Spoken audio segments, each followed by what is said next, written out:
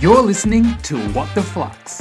This is Brett. And this is Justin, and it's Monday, the 20th of January. Happy Monday, Justin. The Australian Open starts today. I am very excited for it. It is very exciting. Can't wait to see Ash Barty hold up the trophy.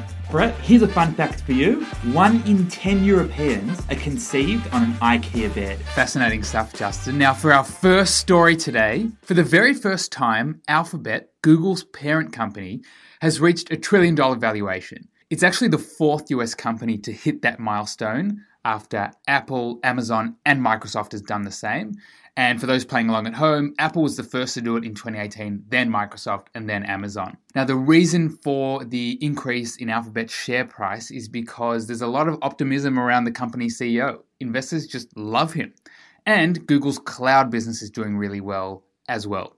Now, here's the key learning. Big tech, as they call it, that's Google, that's Amazon, that's Apple, Microsoft, and Facebook, collectively, they're now worth more than $5 trillion. Despite governments around the world trying to crack down on the influence these companies have, the valuations just keep going up and up. And the amazing/scary thing is that even if governments are able to impose regulations and break up these companies, it's probable that big tech would have the resource to withstand all of that anyway. So who's the next company to be worth $1 trillion?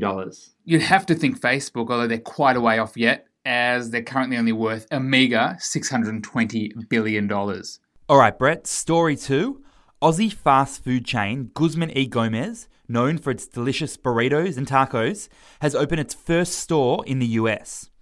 Guzman was started in Sydney in 2006 by 2 American guys who were former McDonald's staff, and they've grown the chain to over 130 stores. Now, their global expansion started with stores in Japan and Singapore, but now it's Chicago's turn. In 2018, Guzman received a large investment of $44 million for Australian standards to enable them to expand to the US. Now, here is the key learning. Every country has its own taste buds. Remember when Starbucks first entered the Australian market and failed big time? With the recent closures of Benny Burger and about 5 to 10 donuts franchises over the last 2 years, there is no doubt that fast food is a really tough game. Not to mention that Taco Bell, who has failed here twice, is back for round 3. And while staff wages are relatively high and the cost of rent is also high in Australia, Guzman is demonstrating that a sustainable and growing business can be done. Particularly if you build a strong brand, you compete well on price, and your food product is delicious. And now for story 3. On Friday, the Australian share market, the ASX, reached a record high for the 4th day in a row. It's very exciting times to be an Australian investor. What happened, you asked?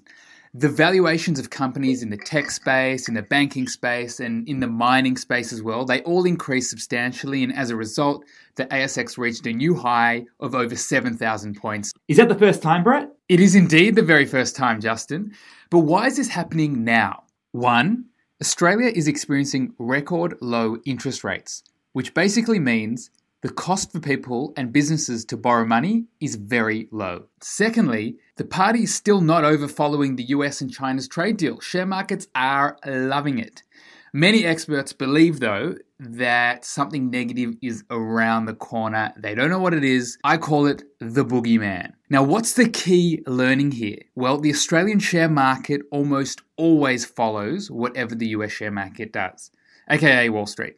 If the US has a good day, we have a good day. This is because so much of the global economy depends on America's share market and how it performs. And just so far this year, a number of US companies are reporting really strong results, and hence markets everywhere are on the up. Lovely to start the week with you, Justin. Thanks for listening. We'll see you tomorrow.